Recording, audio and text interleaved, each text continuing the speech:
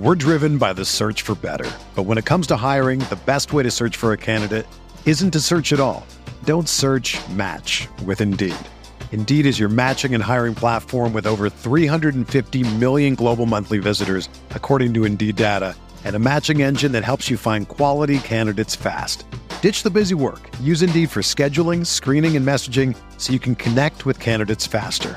Leveraging over 140 million qualifications and preferences every day, Indeed's matching engine is constantly learning from your preferences, so the more you use Indeed, the better it gets. Join more than 3.5 million businesses worldwide that use Indeed to hire great talent fast. And listeners of this show will get a $75 sponsored job credit to get your jobs more visibility at Indeed.com/Blue Wire. Just go to Indeed.com/Blue Wire right now and support our show by saying that you heard about Indeed on this podcast. That's Indeed.com/Blue Wire. Terms and conditions apply. Need to hire? You need Indeed. This podcast episode is brought to you by Coors Light. These days, everything is go, go, go. It's nonstop hustle all the time. Work, friends, family expect you to be on 24/7. Well, sometimes you just need to reach for a Coors Light because it's made to chill. Coors Light is cold lagered, cold filtered, and cold packaged. It's as crisp and refreshing as the Colorado Rockies. It is literally made to chill. Coors Light is the one I choose when I need to unwind. So when you want to hit reset, reach for the beer that's made to chill. Get Coors Light in the new look delivered straight to your door with Drizzly or Instacart. Celebrate responsibly. Coors Brewing Company, Golden, Colorado. My name is Jari Bolander. Welcome to the Entrepreneur Ethos Podcast.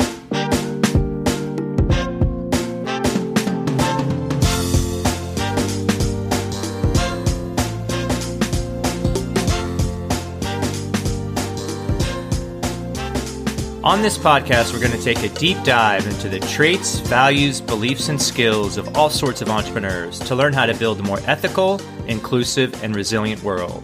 Let's get started. After 25 years of teaching, Jay Thorn wanted more. He wanted more challenge and more money. So he did what he warns people exactly not to do: quit his job with only a month's salary to survive.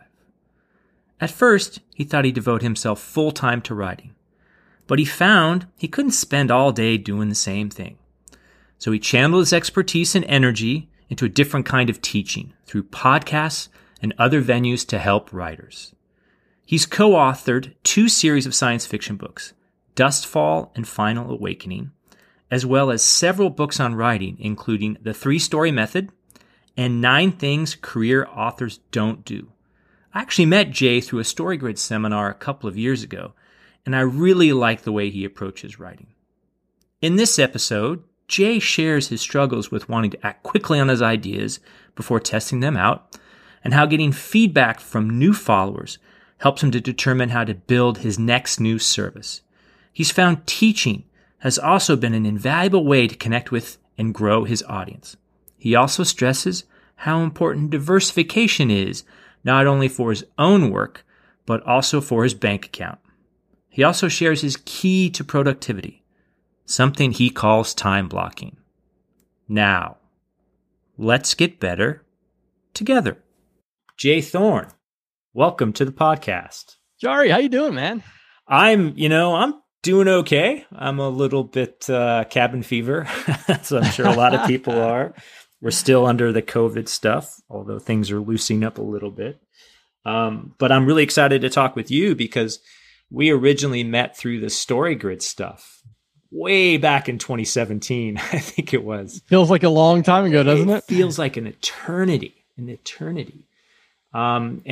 the great thing about what you're doing, and I mean, well, there's so many great things about what you're doing, and we'll get to a lot of that with your books and what you're doing with the ton of publishing and all that sort of stuff. So, but before we get there, what do you, how have you kind of gotten to where you are? Like, because it's a pretty, I don't know, I like to say it's eclectic, but how did you come to do what you're doing?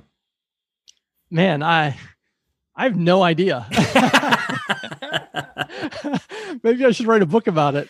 Maybe you should, among all the other books you write. Yeah. Yeah. No, in all seriousness, I don't really know. I kind of fell into entrepreneurship. I guess what I mean by my answer is that I didn't go to school to get a business degree. I wasn't in the corporate world. I sort of grew into being an entrepreneur. And as I look back now, I can kind of see the seeds that were there all along, and I can see the different pathways I took, but I didn't have a master plan. In fact, I had a master plan that was quite different. I was going to, retire as a classroom teacher and draw on a pension and live in the same house I raised my family in until I died. And all of that's changed now, for the better. But yeah, I think I got to a certain point where I realized that no matter how hard I worked in say the corporate or the salaried world, whatever that means to a listener, but no matter how hard you work there, there's a ceiling, there's a cap. And I think I became a little frustrated when I would look around and I would see my peers or my colleagues kind of coasting, and some of them were making way more money than I was. Some of them were making the same amount of money, and whether they coasted or busted their butts, they got the same amount of money. Yeah. And I think I got to a point where I was like, I'm a pretty ambitious guy. I pride myself on a blue collar work ethic growing up in Pittsburgh and kind of that lunch pail mentality. And I'm like, this isn't serving me. And I can't, I'm not the type of person who can kind of do it halfway, I couldn't go into a job and coast. It's just not how I'm wired. Yeah, no, there's a lot of people who find that out as well, especially those with the entrepreneur spirit. They kind of look around and they're kind of like, I'm just going to punch the clock and do the minimum, and I think we were talking a little bit before. It's like, do you want to make someone else successful and rich, or do you want to make yourself successful and rich? and rich and successful are things for different people, right? I mean, for some people, sure, it doesn't, the money may not be what it's all about, but it's the freedom. I mean, for me, it's freedom. I mean, yeah. I'm with you. I'm unemployable. I'm unmanageable. I have to work for myself or someone. I mean, I'd get fired left and right. I mean, again, I joke about that, but it there's a grain of truth to it. So how, I mean, so what are you working on right now? I know you write books, you publish books, you got a bunch of podcasts. I think you've got more podcasts than anyone I know. How's all that going? How did you kind of finally find your passion or your, what you wanted to do? Yeah, I think I had to readjust what I thought I wanted, because what I thought I wanted was not what I wanted. When I was a classroom teacher for almost 25 years, and I taught everything from kindergartners in a reading circle to post-grad students learning, getting their advanced degree, and everything in between at all levels. And I hit a certain point where I was just kind of burnt out on it. I really enjoyed it. I was good at it. I was at the highest end of my pay scale. I was getting the best. I had a dream job as far as a teacher goes, but I needed to do something else. And so what I thought was, I took StoryGrid training with you in 2017, and that was my first big investment in sort of this new phase of my life. And I did something I tell people is a terrible thing. I quit my day job with no savings, no plan B, with a wife and two kids in private school, a mortgage, 2 car payments. And I had about a month. I had about a month's salary coming to me, which is terrible advice. Don't ever do that. But I did it. And when at that moment, I thought, okay, I want to sit in my office and I want to write fiction all day long, every day. That's all I want to do. I don't want to talk to people. I don't want to deal with anybody. And that's what I thought I wanted. And it turns out that's not what I wanted. As it turns out, and this is pretty sad to find this out in your mid to late 40s, but as it turns out, what I really enjoy is diversification of my time and freedom. I don't like to do the same thing all day long, even if it's like eating lobster or writing books, like 2 things I love, but I don't want to do that all day, every day. And for some people do. And I'm not saying there's anything wrong with that, but for me, I came to the realization that that's not That's not how I'm wired. And I need some changes. And for a long time, I fought this idea of being a teacher. I had people telling me my whole life, and I'm just being honest. I'm not trying to be egotistical, but I've had people tell me my whole life I'm a great teacher. I know how to deliver content succinctly, how to boil things down to their essence. And after I left the classroom, I was like, that's it, I'm done. I am never teaching again. I want no part of it. And my business partner, Zach Bohannon, was finally the guy who got me to do the Career Author podcast, said, listen, man, you can still teach, but you can do it on your own terms, and you can do it with who you want in the way you want it. Totally. And that sort of realization, I was like, right, I can.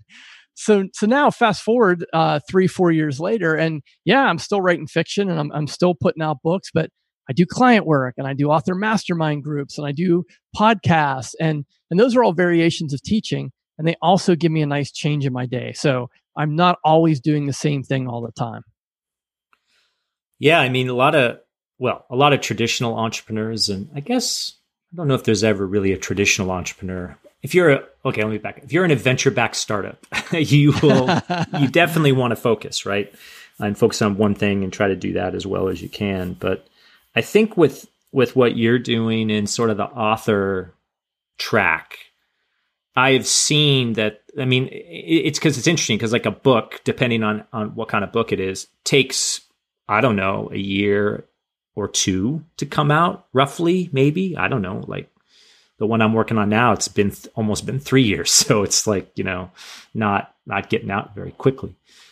Seems like you do have to have some sort of diversification of not only revenue streams, but of interest. I mean, that's what, when I talked with Joanna Penn about what she did, because she's same thing, kind of authorpreneur. She used to go to all these conferences, right? Yeah, now no more conferences. It's like, oh, done.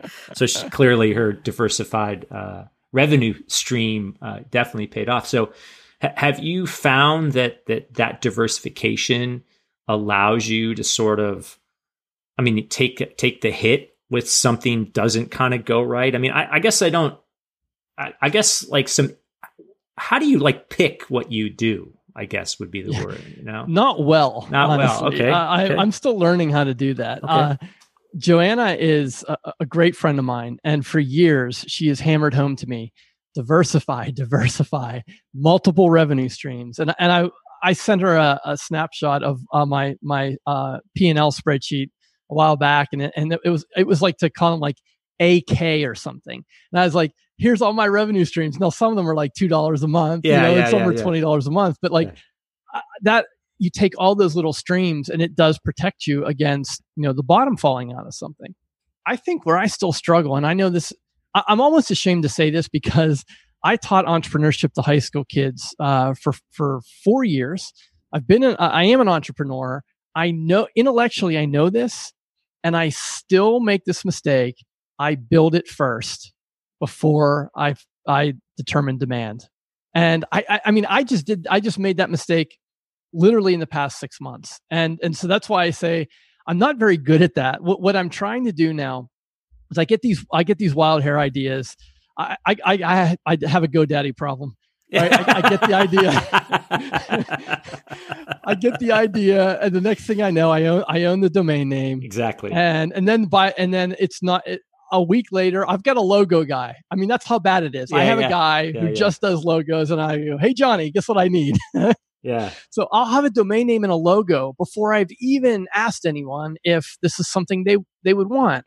So I'm trying to get really better at it. And I think one of the things that I'm doing literally as we're speaking is I have an idea. I have a small group of people who I know would be the ideal customer, the perfect archetype. And what I'm going to send them is a PayPal link. And I'm going to say, hey, I'll do this for you. Here's the PayPal link, and see what happens. Yeah. Because I've asked people via email, and as an entrepreneur, you can't ask would questions because people will always say yes. Like, would you work out 4 times a week if there was a gym within 5 miles of your house? Oh, I sure would.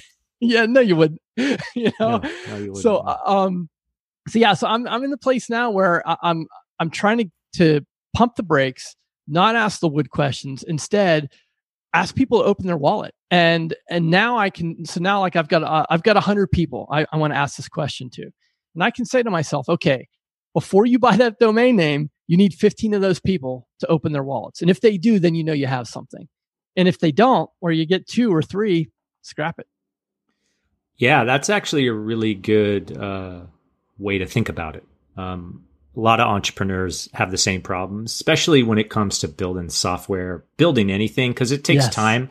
Because, like, as an example, in order to put something in front of someone to be like, hey, would you use this? You do have to build something. And it takes time and effort and cash. And thankfully, a lot of the no-code movement right now, especially for software companies, is helping with that. Yeah. And of course, there's Kickstarter and Indiegogo and all that sort of thing. Right. But I'm fascinated that so you sort of have this like core group of 100 people that you know, or are they past customers? Are they? Yeah, they were. Yes. So they were. They're even better than a past customer. So they are people who joined a challenge that I hosted, and then they had to do something to quote unquote win the challenge, even though it was completely on them. Like if they didn't do it, nobody would care, and they did it. So that's how I know like these people are serious. Like these people are motivated. They're interested in improving, as opposed to like my just general list, which could be thousands of people who might have some interest in writing or publishing or being an author, but they didn't have that specific need. So I know this small segment of that bigger list is someone who I know, like, if I could create the perfect person for this service that I want to do, it would be these people. So if these people say not interested, then I know there's nothing there. So would you call them your fans or your super fans? Or, I mean, how would you kind of, how do you segment them? So that's an interesting comment, right? Because we're so familiar with Kevin Kelly's 1,000 True Fans, and even more so, Seth Godin has really brought it down to talking about 10 people, right? Like he's not contradicting Kevin Kelly, but he's saying if you take an idea to 10 people and they don't tell 10 other people, there's nothing there, right? And so I almost don't want to go to the quote unquote true fans, because they'll buy anything I do.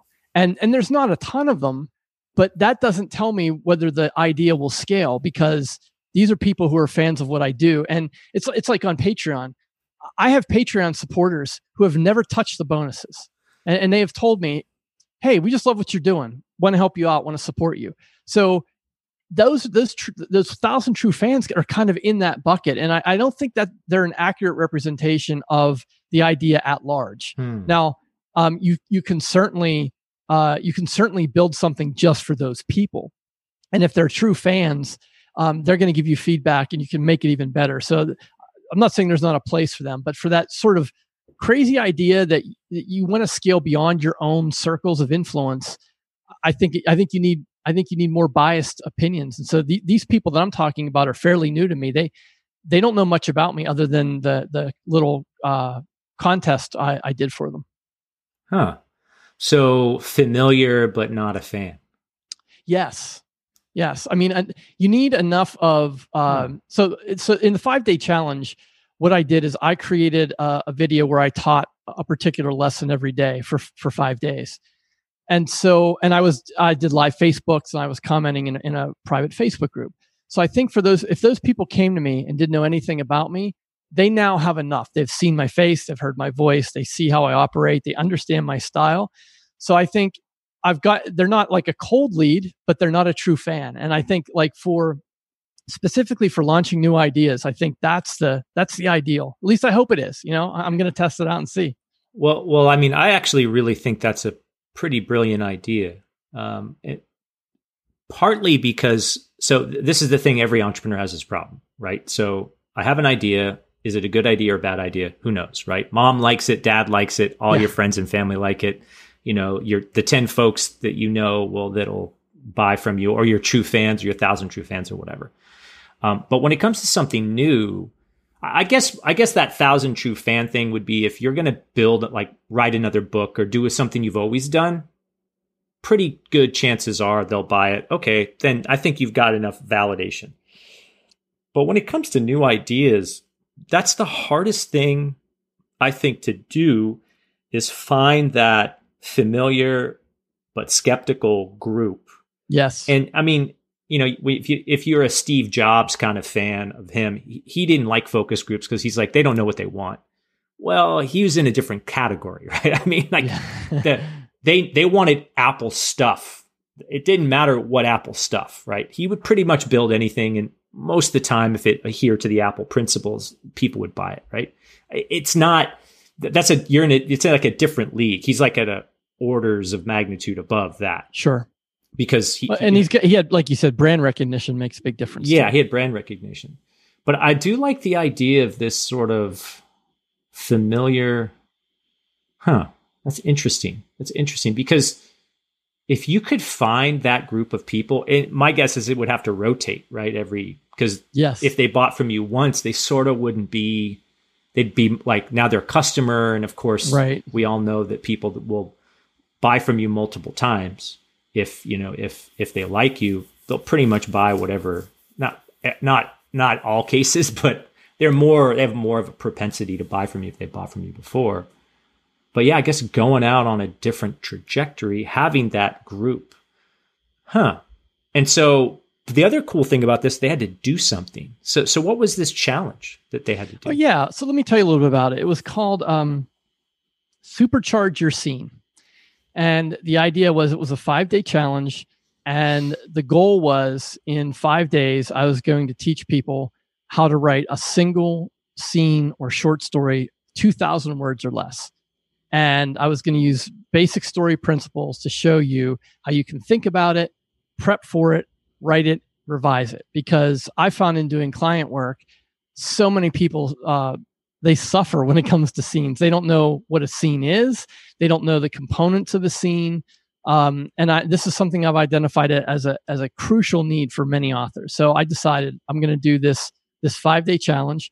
And so what they had to do is they had to give me an email address. And then every day for 5 days, I would send them an email, which was a link to a private video lesson. So now the videos were recorded, but I recorded them that day. So it wasn't like some canned course that I had from years ago. Right. I would answer questions from the Facebook group in the daily video so that I was keeping it really fresh. And what they were going to have to do is at the end of those 5 days, with all the materials and all the education they got, they were going to get 7 more days to submit the scene. Oh, wow. Now I had thousands of people do the challenge, and I told them I can't look at your scenes. Like I can't, it's not possible. But I had a way of tracking them. So I had a little form, and I said, if you submit your scene as complete, do your best. I'm not checking it, but if you submit a completed scene, you would go into the quote unquote winners bucket. And then I was drawing random prizes for the people who quote unquote won. Right. And so those people who not only finished the challenge, but then submitted something, those are the people I'm talking about right now.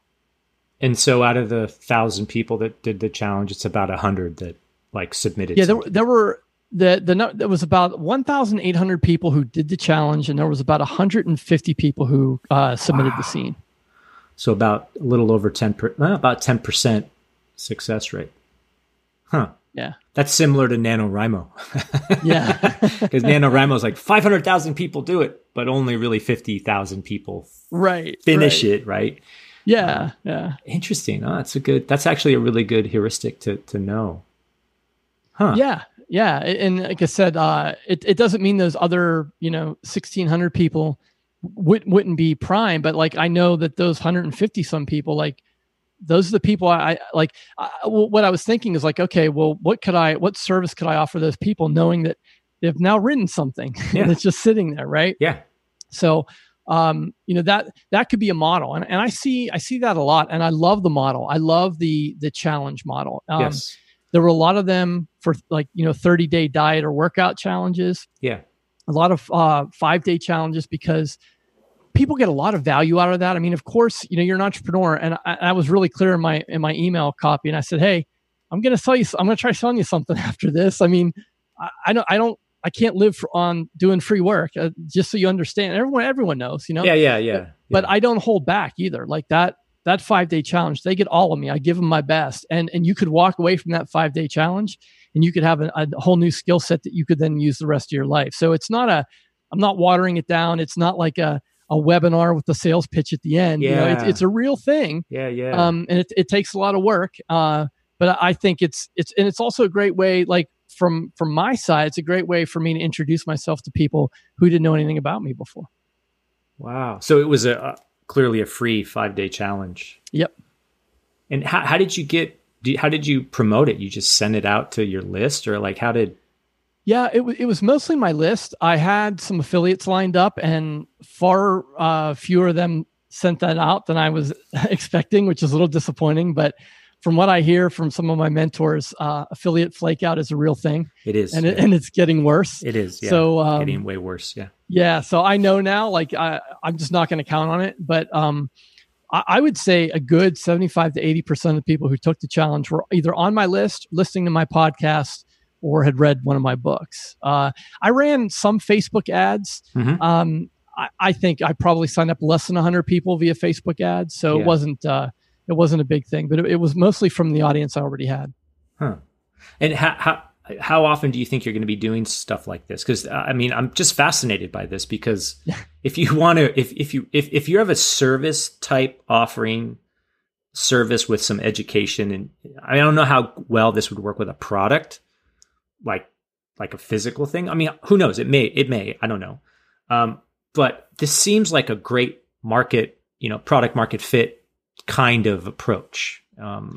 Yeah, it's relatively new. Okay. And things come in and out of fashion. And usually I don't pay any attention to that, because by the time I have it figured out, everyone's doing it. And people get sick of it, which is, I think, what's happening with affiliate marketing right now. But I think what's different with the challenge is that it takes a lot of work, and you have to be a teacher. And there aren't a lot of people who can do that. There are really great experts, but that doesn't make you a good teacher. That's true. And quite frankly, a lot of people would rather send the email and try and make the sale than to perform or to do something for people to get the sale. So I think long-term, the challenges are going to be very effective, just because it's not an easy it's not like a hack on Amazon ads where, like, as soon as someone figures it out, everyone's doing it. Like, everyone could do a challenge. Most people won't, because it's a ton of work and it's hard, and they won't. So I think for me, I could probably do two or three a year, depending on what I do and how I do them. And I'm starting to think that might not be a bad approach. And to your point about the service versus the product, I think if you're creative enough, you could build it into a product. So, like, let's say you had a weight belt, or something, a particular shoe. You could build a challenge around your product. Like, you buy the product and then you get this 5-day challenge, and then you earn some bonus or something, when you finish, or I don't know, like, or that could be part of the purchase process. You buy the shoes, it comes with the challenge, and if you complete the challenge, you get this extra gift too. So I think there are ways it can work, but like I said, I think what's going to be key for that model is that you really have to be a good teacher, because people's attention spans are pretty close to zero right now. And if you just put a talking head on a video and it's not entertaining and it's not informational, you're going to lose a lot of that stuff's so boring. Yep. I mean, people kind of call it in in some cases, or it's rehashed content. Yeah, that's the thing. Like, if it's canned video from a talk you did at some corporate group a year prior, like, people, they just turn it off. They can sniff that out instantly. Yeah. So so the 1,600 people or 1,800 people signed up, the 150 people submitted. What was the engagement along the way? I mean, how many people were actively engaged with what you were doing? Yeah, it blew my mind. It was way more than I thought, which is why it was a whole lot more work than I thought it was going to be.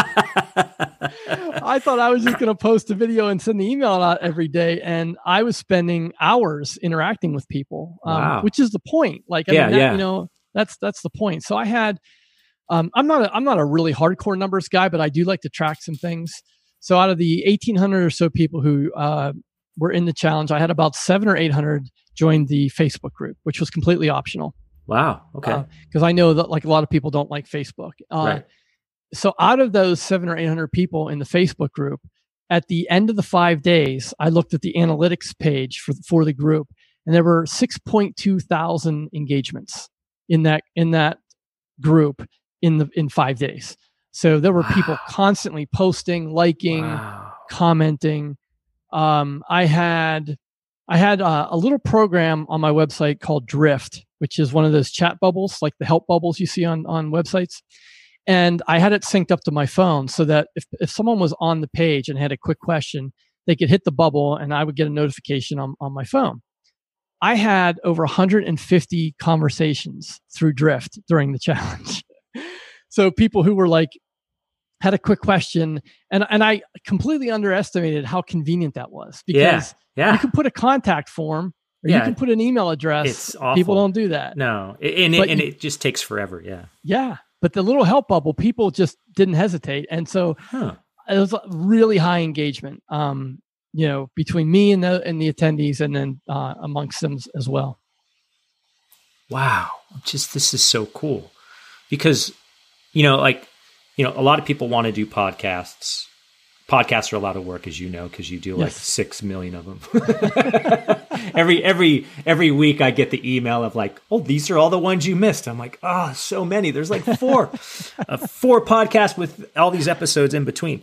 But the whole like teaching sales, which is what Brian Clark used to talk about for a long time and still does, and how that kind of engagement with an audience, which, now he's into the whole curation model, like, curating data, because there's a lot of data. I mean, you can't even imagine. I mean, you probably know, it's just, you're inundated and there's so much data. And the other problem is, since there's so much data, there's so much noise, but more importantly, the static is starting to raise. So the static floor with all the noise just starts to increment up. So now you have to be more, I wouldn't say tricky, to be more like, you got to be better at writing headlines. You got to be better at doing stuff, because the noise floor is just rising too. Yep. Which is pretty crazy. And it just seems that if like, this is a good way to kind of engage with like, the true fans, or an audience where you can kind of build rapport. I mean, it's probably, this is so cool, because so a lot of people, like if you're in the service business, right, they'll do like a free consultation. I'm sure you've taken advantage of that, or you've probably even done that. Like a lot of times, I still do that. Yeah. I wonder if this approach is like more effective than that approach. I mean, it's a kind of I know it's an intense, like 5-day kind of process, but I am so curious to see how much like follow on you'll get. Like people will be like, you know what, really like Jay, I'm in. Or if it will be a little bit less or more. Well, I had, and I don't know, this was the very first one I've done. So I have nothing to compare it to. I'm as we record this, it's midsummer. I'm going to do one in the fall. It's going to be a different one, but it's going to follow the same format. And even outside of the challenge, I got 3 clients from the challenge. And I wasn't selling them client work. In fact, I'm trying to move away from one-on-one client work, because there's only so many minutes in the day. And yet I had two, maybe 3 people who were in the challenge who want to hire me now.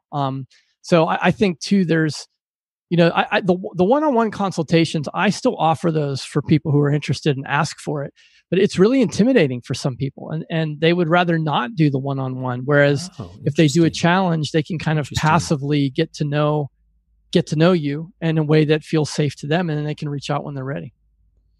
I didn't think of that. I know like podcasting has that sort of feel. Yes. I don't know if you've found that as well, where you get a lot of inbound from your podcast. Like, Jay sounds like a good guy, or I've listened to 10 of your podcasts. Okay, I think I understand how you're going to behave. I get that all the time. Oh, cool. Okay. In fact, whenever I host an author event, it happens every single time. Someone will come up to me like, "Hey, how's it going, man? You're in my ear every week. I feel like I know you." And like the ice is broken. Like I don't know who they are, but they know a lot about me. And so I think podcasting is definitely even more so than video, right? Because with video, you kind of have to make the dedicated time to sit down and pay attention. Whereas with audio, you don't. So people are walking the dog, they're doing laundry, they're going for a run, whatever, and you're in their ear, and they can listen to a lot of you. The flip side to that is it's a long tail.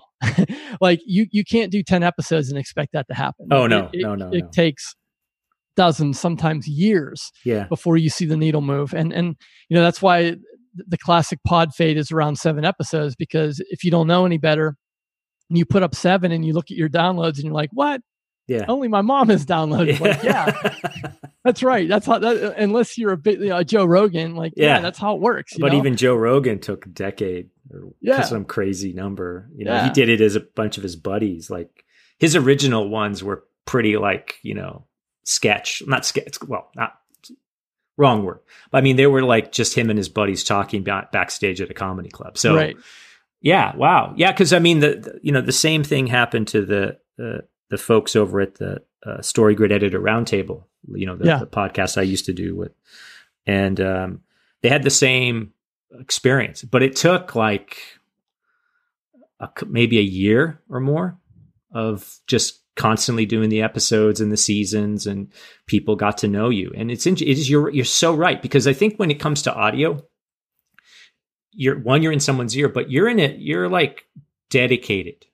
Like they're dedicated to listening to you because they can't really do anything else. I mean, with video, like you watch a movie, you could, do other things. It's not as interactive, but like when you're listening to someone or listening to a podcast, you're sort of immersed in it.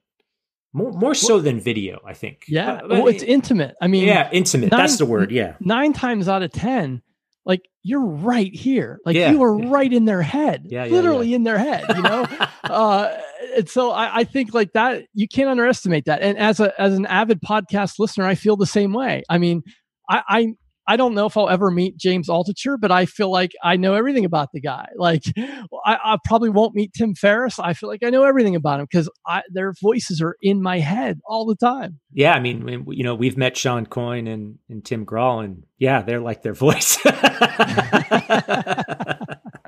So it's true. It's true. Yeah. Interesting. Wow. So how do you keep all this stuff juggling? I mean, you've got so much going on. What's sort of your daily life like? The only thing that allows me to do this is time blocking. And time blocking, I tell this to people and they don't believe me, or they insist on a to-do list. And I'm like, to-do lists don't work. They don't work because they grow, you add to them, you end up being list-oriented as opposed to process-oriented. So I don't use any fancy apps, productivity gadgets. I use Google Calendar, period. Now I have multiple Google Calendars. I have some I share with my family, my kids, and I color code them. So when I pull up a Google Calendar, whether it's on my phone or on my desktop, I see all my events, but I block time on the calendar. And that's the only way I can get it done. I used to jump from task to task. I used to have a list, and that was so problematic because a lot of times I would skip and knock out what I thought were the easiest ones or the quickest ones, which meant I was never paying attention to the big ideas or the 20% of those ideas that are going to move 80% of my income. So what I do with blocking now is I try and block similar activities. I have basically a morning block and an afternoon block. And the morning block is sort of the deep thinking time. The afternoon block is the more managerial, administrative time. But I even will try and group things on the same day. So for example, I'm making an exception for you, man, because I love you. But I typically don't do any podcasts or interviews or anything except on Mondays.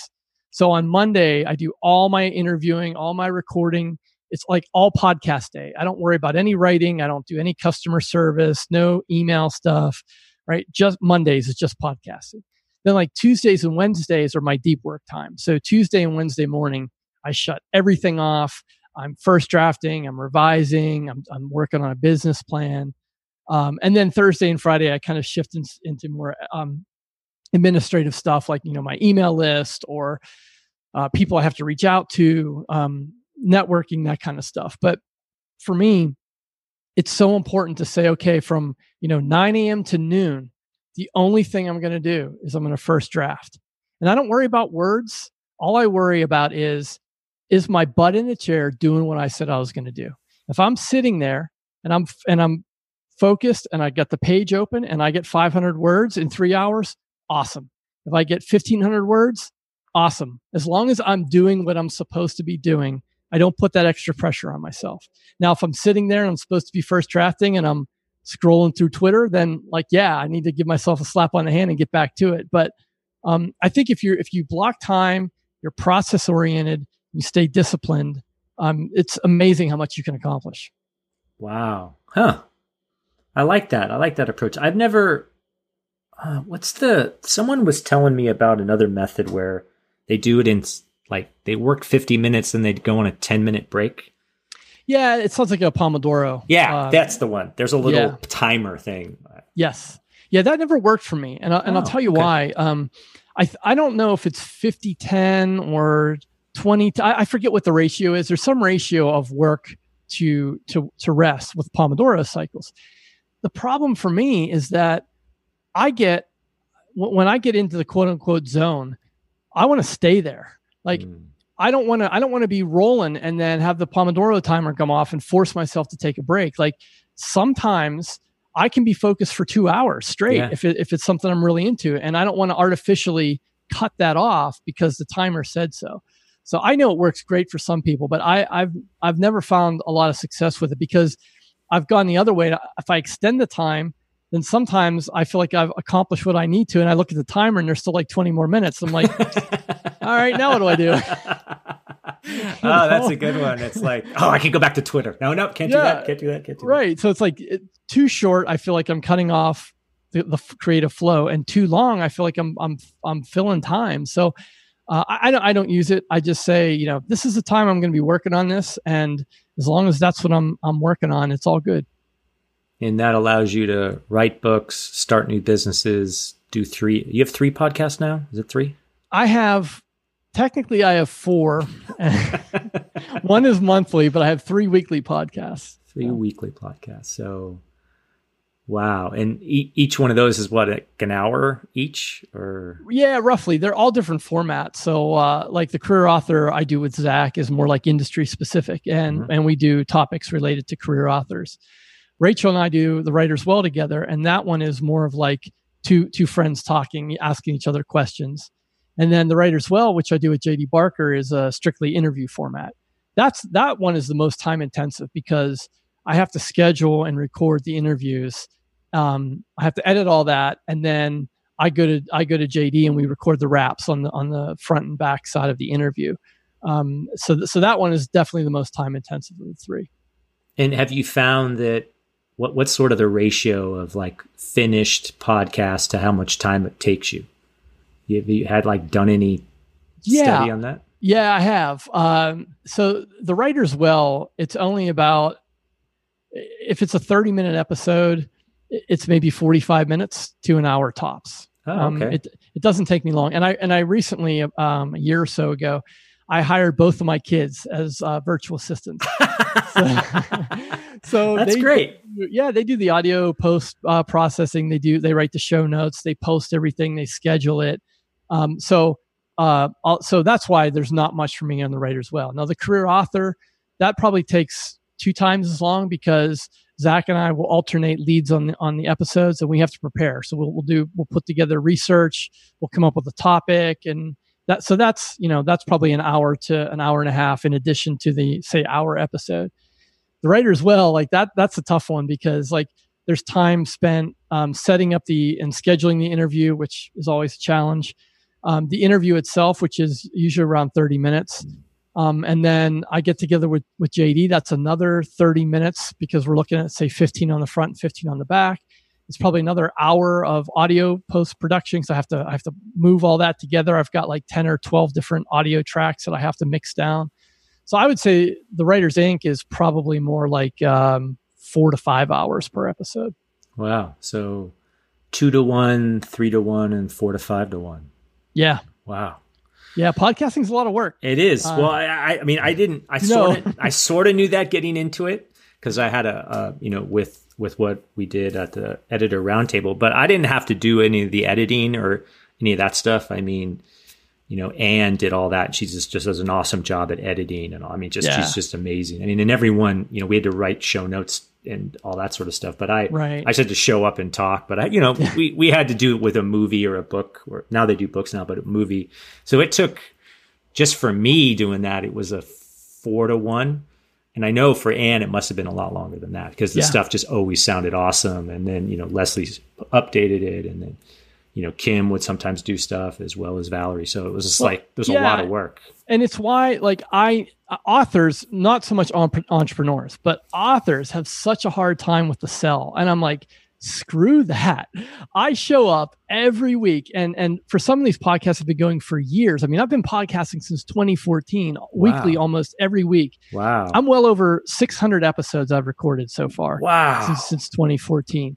Man. And I bring my all. I show up, I do my homework, I'm helpful, I give back. So I don't ever hesitate. When I've got something to sell, I'm on the podcast, I'm like, guess what, guys? I got a new book out. It'd be really cool if you bought it. Yeah. Because, I feel like I give so much value, I don't have any problem asking for a sell. Yeah. And well, and then actually wanted to talk briefly about that because that's the problem with a lot of entrepreneurs and authorpreneurs, especially those that sort of just getting into it. They don't like the messy part of the business side. I mean, Joanna and I talked about this a little bit as well, because, half the battle is writing the book. The other half the battle is selling the thing. And that's like a hard thing for a lot of people to do. And I have a hard time with it. That's my least favorite part of any entrepreneur endeavor is the selling and the marketing and the PR, although it's ironic that that's what I do now is sort of what I do for a living. So I do it for other clients. But yeah, I mean, so how did you switch that mindset? I mean, what did it take in order to be like, you know what, I'm creating art, I'm adding value. You know what, it's okay to ask for someone to support me. I think it just took constant reinforcement that was okay. And that came through listening to podcasts, reading books by people in the space. I love Ryan Holiday's stuff. I think he's one of the best authors out there, most authentic, individualistic, and it's just constantly reinforcing that. And it takes time. I mean, I didn't feel that way at first. I was bashful. I didn't want to ask for a sale. I felt like I was, imposing on people or that they were going to get angry. And like now when people, when I get the unsubscribe message from my email list and it says too salesy, I'm like, goodbye. Don't care. Like that's part of the deal. Am I supposed to create a business and provide a service without compensation? Like, would you just go to your office and work for your boss and not ask for anything? Of course not.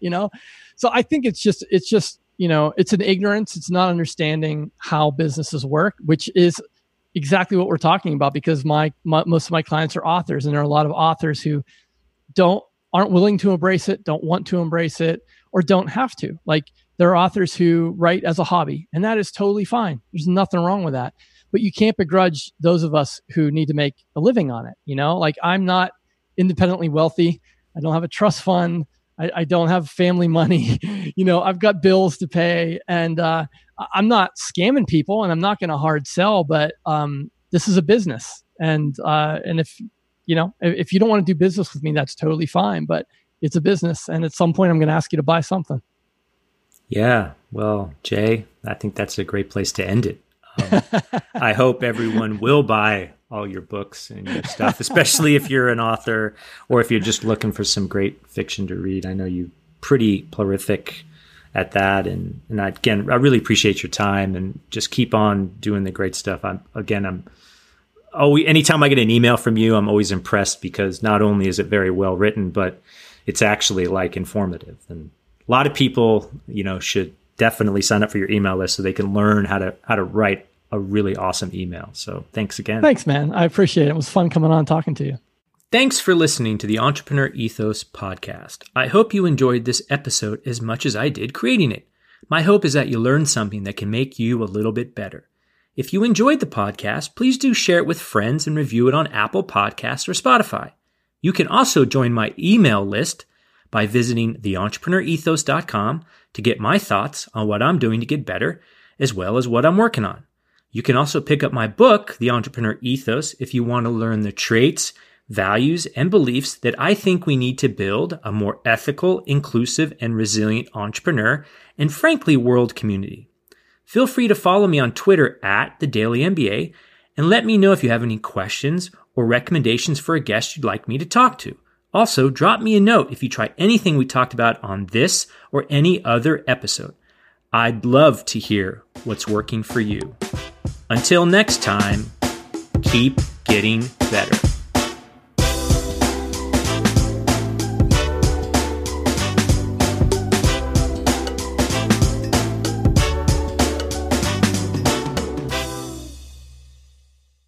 For the ones who know that a little late is always too late, and that the clock doesn't stop just because you're missing a part, Grainger offers supplies and solutions for every industry.